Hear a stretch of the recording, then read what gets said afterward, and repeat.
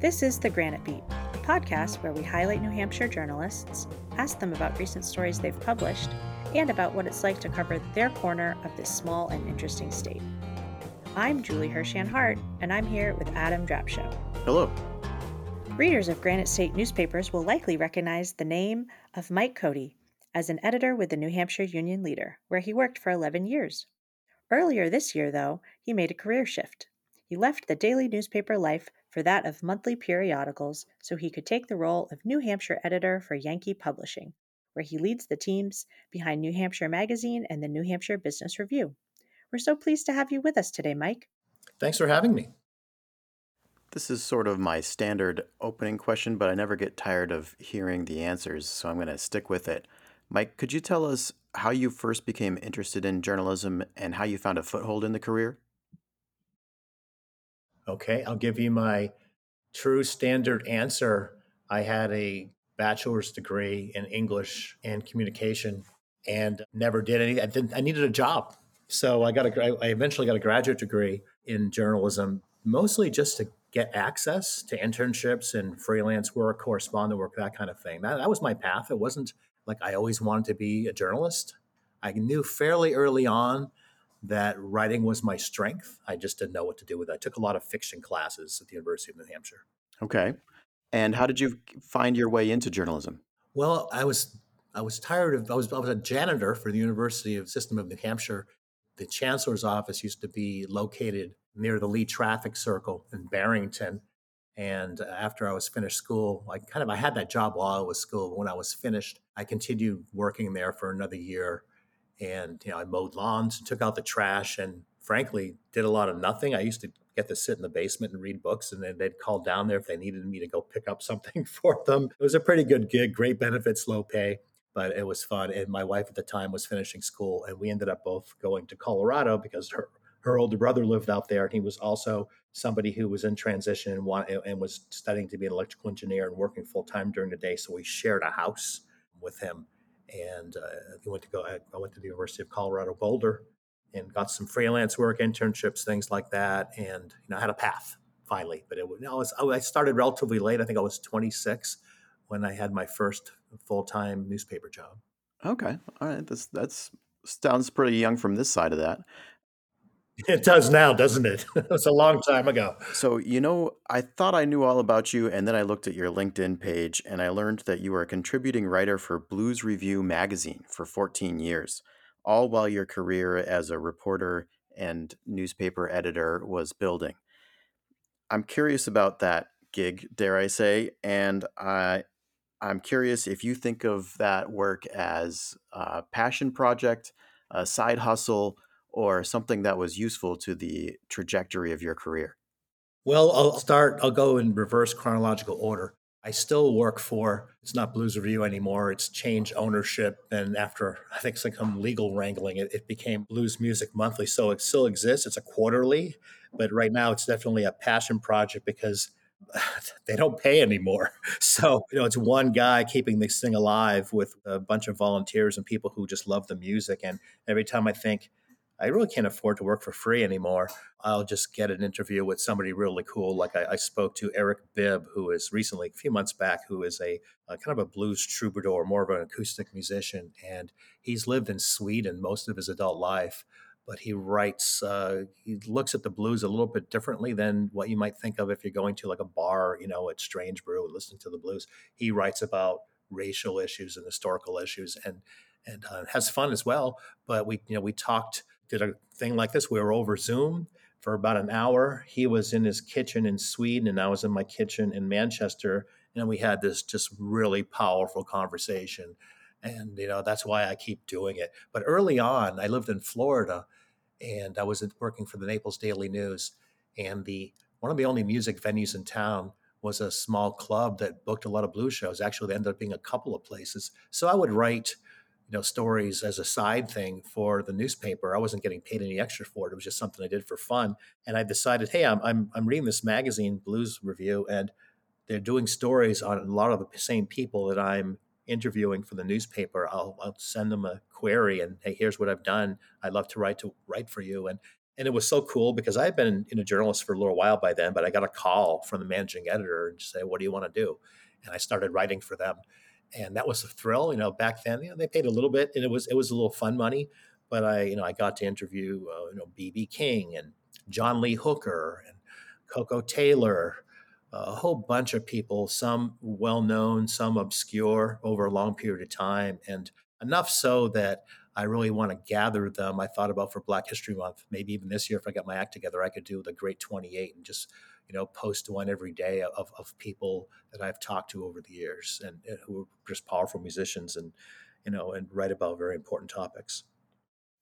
Mike, I know that you grew up in Manchester, and then, as you sort of described in your current column in for New Hampshire Magazine, you left to sort of make your adult life, and then came back to New Hampshire and took the job at the Union Leader. What was it like to come back and work for the paper for the hometown that you grew up in? It was very surreal. And let's see, I'll start I'll start with what my mom teased me about. As you know, the Union Leader, uh, great newspaper, I love the people that I work with who did, objective, strong journalism, and they continue to do that. I'm very proud of the team there and the people I work with. But I grew up with the Union Leader in the era of William Loeb. I delivered the paper as a kid. And, back then, the reputation of the paper was a little bit different. When William Loeb was putting stories, head editorials on the front page, fairly radical right wing, kind of just he just like to blow stuff up, and sell papers by be a little bit of extreme. And Manchester was a place for me that I wanted to escape from. So I don't remember saying this, but my mother does. She says, two things you said you'd never do: move back to Manchester and work for the Union Leader. So I've done them both, and they both turned out to be a pretty good thing.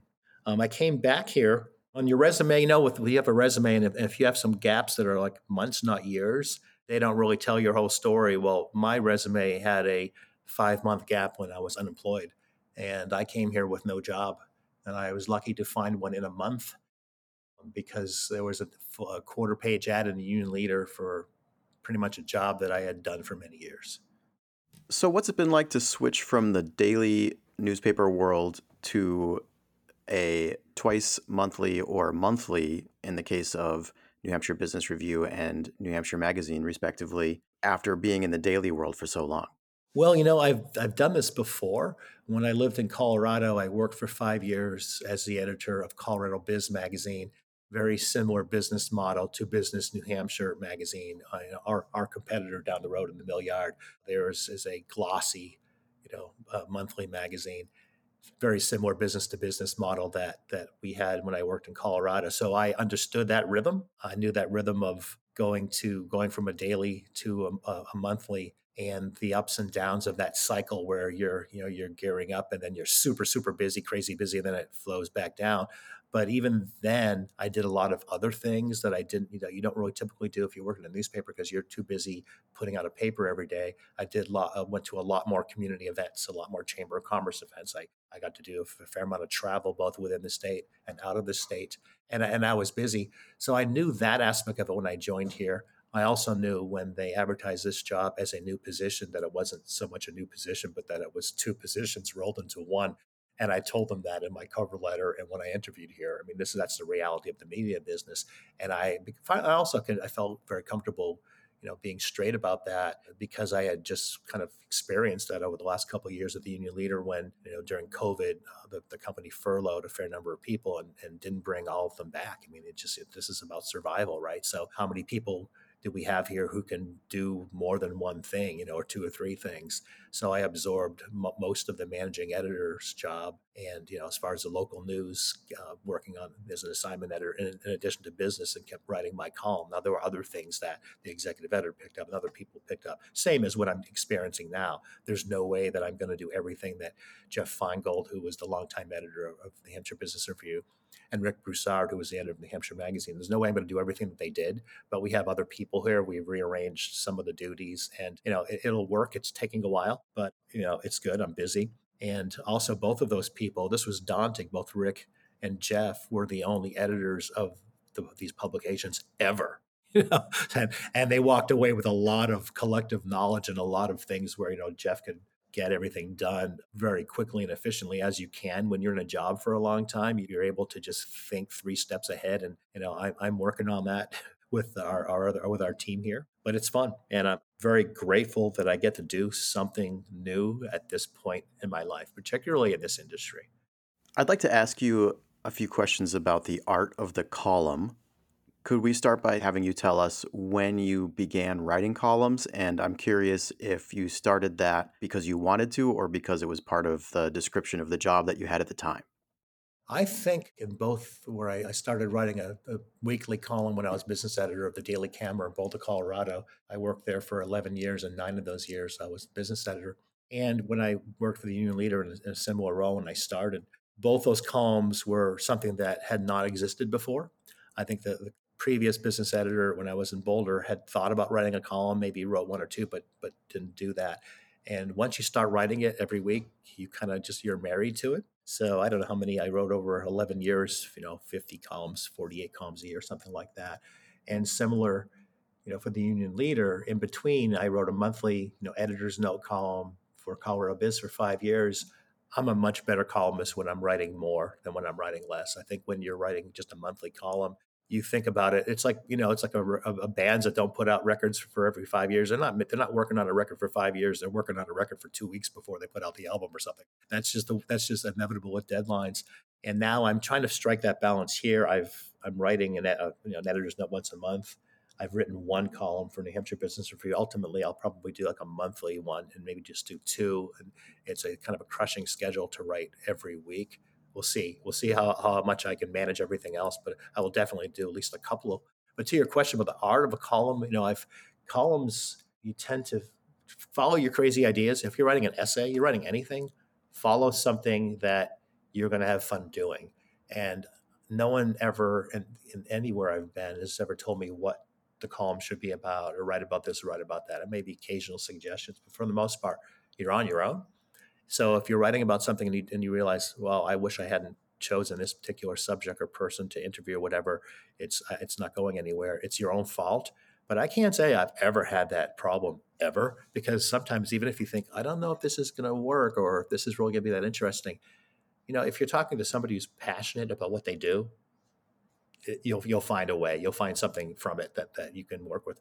I don't write a lot of columns that are, the kind of personal essays. I'm doing that more with the editor's note because that's kind of the nature of columns for New Hampshire Magazine. But even for New Hampshire Magazine, I wrote one column that was really an interview with an artist. Her name is Sarah Richard. She's a Nashua comic book artist and author, because I met her through one of my colleagues, and she wrote a kind of a creepy book called the Graveyard Handbook. I don't have it in front of me here, but and so I interviewed her and actually was able to. She kindly let us use one of the images from her book to go with my column, which was so much fun. So I'm giving you a long answer, but you want to have fun with it. I'll tell you one last thing. If you follow your crazy ideas, back when Napster, in the early years before iTunes, and college kids were getting accused of stealing music, and the music industry was suing them. It was crazy. I got into my head one morning, what if I changed all the words to Bob Dylan's Subterranean Homesick Blues to tell this Napster story in a column? And I did, and it was a fun column, and so much so that it, even in the early days of the internet, it somehow found the attention of a musician in, I think it was New Mexico or Arizona. Anyway, he asked me if he could record it. So I have a CD of this very, very professionally produced recording of this version. It's called Subterranean Record Store Blues. And I think his band, he named his band the Strokers, but he was just a studio musician. And it's really good. He changed one word because I veered away from a rhyme scheme, and he changed it to where it should have been. So he made a slight edit. But that kind of stuff is fun, because just that's what the writing can bring you, a lot of joy, and the journey is so much part of the fun. I'm curious what function the column serves. What does it provide as an opportunity to the writer that a just regular byline story doesn't provide? And also, what does it provide to the publication? What does it bring to the publication overall? Well, I'll tell you about how I approached the column when I worked for the Union Leader, and to a large, probably the similar degree when I was in Boulder, but even more so with the Union Leader. Resources are tight, as you know, being in this industry. So the columns that I wrote for the Union Leader rarely were commentary. There's so much of that. People can get commentary everywhere. I once in a while wrote one, but most of the time my columns were similar. I'd say my former colleague Mark Hayward, who recently retired from the Union Leader, he wrote the City Matters column every week, and actually he's done some work with me here for the Hampshire Business Review, so I get to work with him again, which is fun. His columns and my columns were more of stories with a column voice because I needed content. We need content for the newspaper, and not enough. We don't have that many people. Even the business reporter that I worked with there, Jonathan Phelps, is the reporter now. He was also covering court trials, and we didn't have a dedicated just a person just doing business. And even when we did, you have a Sunday paper, you're working with freelancers and some wire copy, but mostly what we want to produce as much local material as possible. So a lot of my columns were stories where we could have photos. We could have a photographer there as well. And it just affected the way I would write the column. I had a little more of my voice in there, but it was reporting, reporting, talking to people, go visiting factories, going to events, whatever. But I could have a little more fun with the language, a little bit of first person stuff, a little bit of, column, more playful language, and not straight news. But so, it depends on what as far as what the readers were getting a story about something, and maybe with a little bit different voice. That's kind of what I tried to do and really provide local stuff. And I also looked at it as, what can I write about that no one else is writing about? Or, sometimes I would think, if I don't write this column just because I have this particular knowledge about something or this particular perspective, or just happen to know, I'm not talking about so much breaking news, but there's so many stories that if you don't tell them, they simply won't get told. The moment will be gone, or you have a particular experience that you can bring to this column. And that's kind of what I usually shot for. It also made it more fun to do. Are you or any of your teams working on something that you'd like to tease right now? Not really. I don't know if we have a lot of things going on, but nothing of the breaking news nature that I can think of. We are working with overhauling some, changing some columns, changing some features, looking at, I'm at the place where we have we had to hire a few people. I inherited this job with 3 open positions, and we're close to filling their assistant editor jobs positions. And so I'll have a little more time to like map things out. Like the last 4 months has been a lot of keeping everything going. You mentioned making some structural changes. I'm curious, your company that you work for includes some of the most storied titles in the region, and thinking of Yankee Magazine and the Old Farmer's Almanac. What does the future look like for these types of publications in such a dynamic and unpredictable landscape? That's a great question. I just spent 2 days with my colleagues from Yankee and some board members of our company talking about exactly that. What's the future? And we have these very, very powerful brands, but we're primarily in the magazine business. Postage rates are super expensive. I mean, that affects newspapers now because some newspapers are starting to send the newspapers to far-flung areas of the state. Those paper costs, all those costs are super high. So you could bring in a lot of revenue and still not carve up much of a profit with those publications. But they're very powerful brands. Old Farmer's Almanac is the very powerful brand in our company, and I'll give you an example of what they've done with that brand, licensing some of the content to other companies. They produce a lot of other products, calendars, and page a days, and gardening books. And during COVID, the company did really well because people were really getting into gardening. So really, I think anybody who's in media is thinking about what else can we do, right? I mean, we're on this podcast right now. Now, this podcast for you guys is extra content. It's bringing people something fresh. It's a different venue. When we do podcasts here as well, we also think, okay, what can we do with this material? We can do a Q&A in the print edition and online with that same material, so that we're taking advantage of that. But back to your original question, the money part of it, this is a tough business to be in. So we have to think, what other venues can we excel at? Our company does a fair amount of custom publishing. That's an area that we'll continue to work on. We're looking at various, just like when people retire, right? You have, all right, I have my, my 401k and maybe a pension and, Social Security. You're looking at how can you diversify, and the prediction that newspapers and magazines are going to die, that's what is that, 20, 30 years old, maybe. We're still here doing it, just finding ways to be scrappy and looking at what can we sell to people. We have audience, we have expertise, we know this industry, and we have established brands and credibility in the marketplace. So all those things we'll be working on. How can we capitalize on that with, fairly small teams working hard, doing a whole bunch of different things? We've interviewed journalists who work for privately owned for profit media companies and some who work for grant funded nonprofits. Yankee is something different in that it's an employee owned company. Is that distinction something that affects the day to day operations of the organization? And does it result in a product that's different than it would if it were a more conventional structure? Well, we've been an employee-owned company for about a year. That happened in 2022. And so the company owes money to the family investors. And that's something that, we'll be paying out over time. But it definitely changes the makeup of how people think here because, on your first day, you get a T-shirt. It says you're an employee owner, right? We all have a stake in this company. And, we have a little something coming, hopefully, when we retire.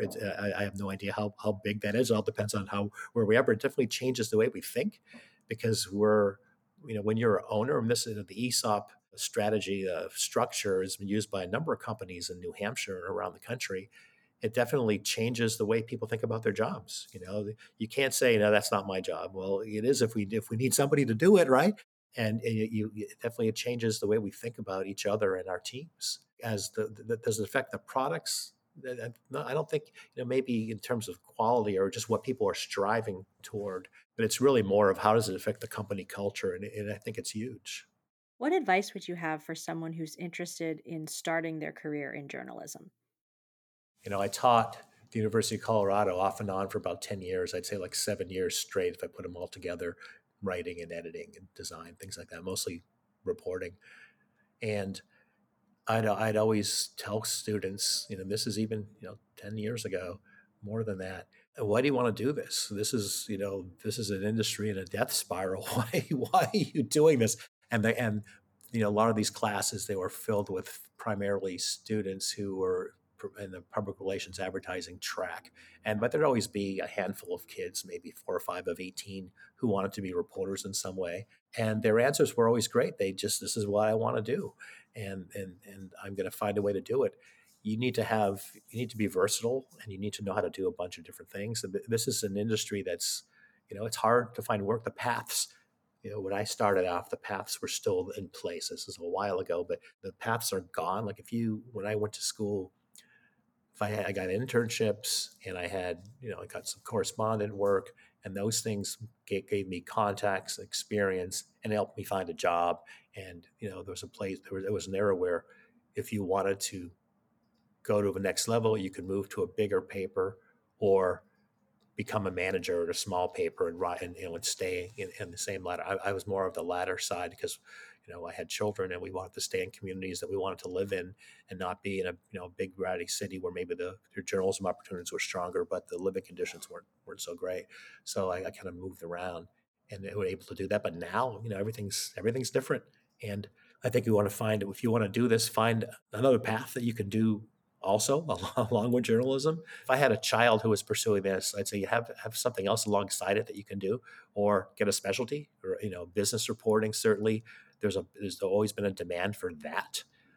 Have more than one degree so that you can use that expertise for journalism, but also be entrepreneurial. It's a much different world now, and we haven't seen where it's going. There's grant funded opportunities newspapers have used. We have the Granite State News Collaborative, which our company is a part of, which is great. We're able to share things, but no one's come up with a model yet that will make journalism as we know it thrive. And Mike, our last question for you: where could people go to see more of your work? NHBR.com and NewHampshireMagazine.com. I don't have my own personal website yet, but certainly our brands are out there, and we have email newsletters for all our products, and also our friends at Yankee. We're easy to find. Thank you so much for joining us, Mike. I really enjoyed this conversation. Julie and Adam, thank you so much. It was my pleasure.